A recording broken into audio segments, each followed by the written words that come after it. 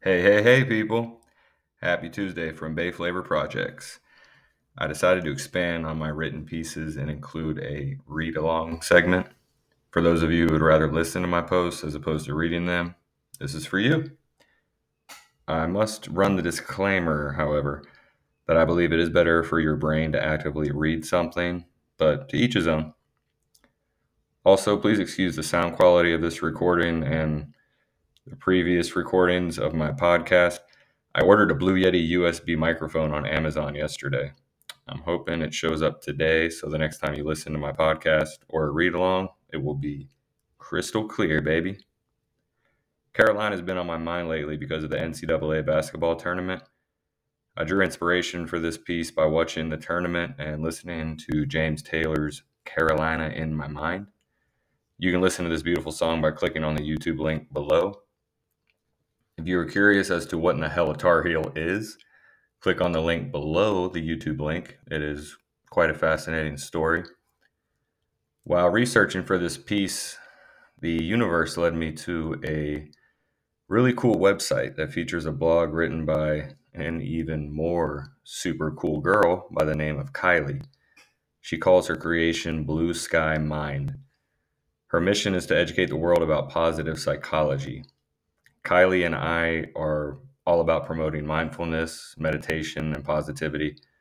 For those of you rolling your eyes right now, and I'm sure some of you are, I'm here if you need a hug.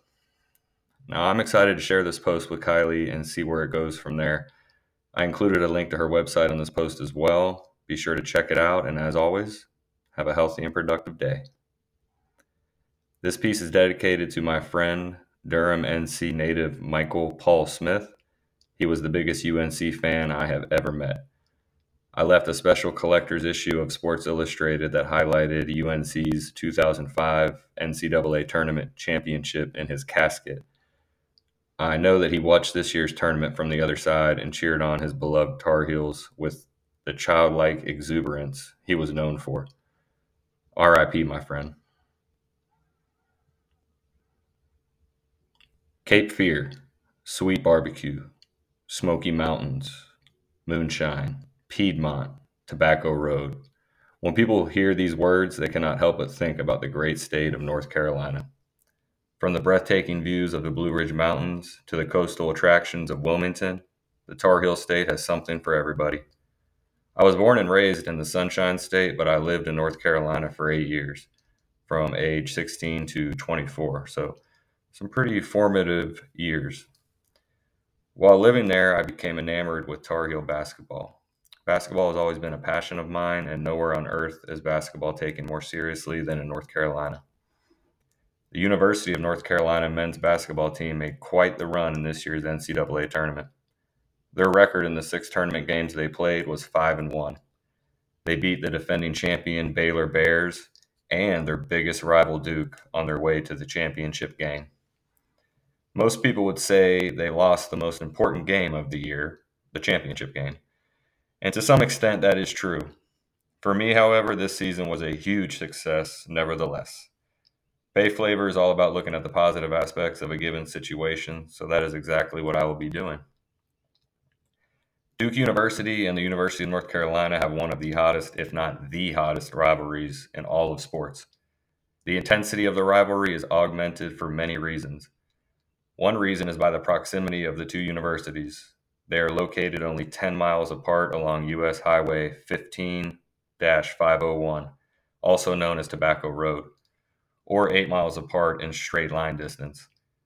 In addition, Duke is a private university, whereas Carolina is a public school.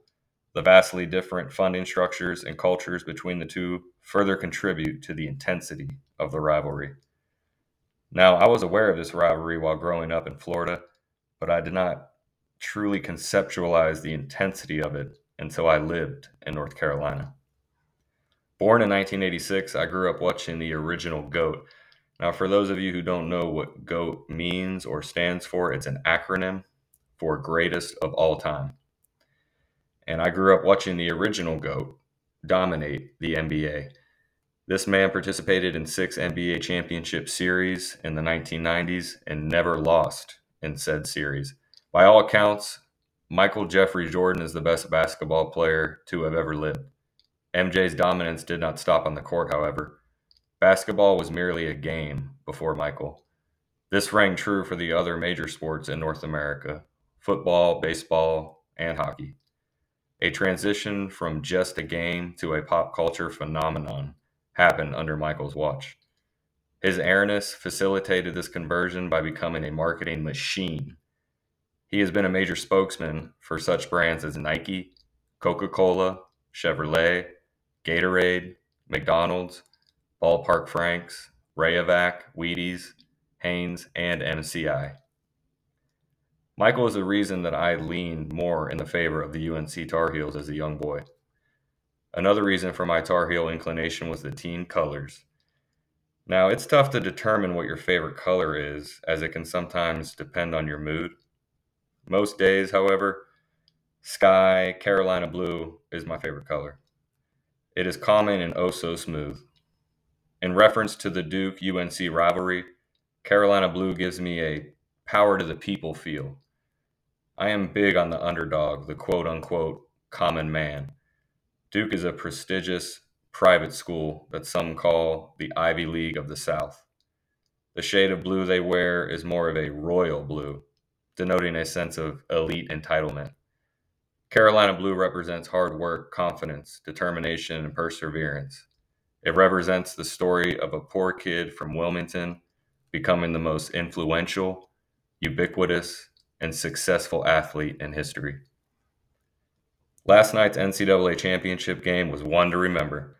First year head coach Hubert Davis led his Tar Heels on an improbable path to the championship game. Waiting for him was long tenured coach Bill Self and the Kansas Jayhawks. Although the Tar Heels came up short, I can appreciate the game for what it was: a tale of two halves. The Tar Heels dominated the first half in what resulted in a 15-point lead at halftime. The Jayhawks of Kansas obviously made the necessary adjustments as they came out roaring in the second half of play. During the first half, I commented to my father that Kansas looked like junior varsity out there. That was a classic example of open mouth, insert foot, as Kansas outscored the Heels 47-29 in the second half. The Jayhawks won by 3 in a thriller of a game. Even though my team did not win the big game, I am grateful that I was able to witness a tremendous game and tournament. March Madness is so special. I enjoy it even more than the Super Bowl because it happens for an entire month. It is my hope that the Tar Heels of UNC feel a sense of pride and accomplishment today. I am sure head coach Hubert Davis would share my sentiment and that his boys should hold their heads high. There are two ways to look at what happened to them last night. They lost or they learned. I do my best to keep the word lose out of my vocabulary. You either win or you learn. And those of us who learn will never be considered losers.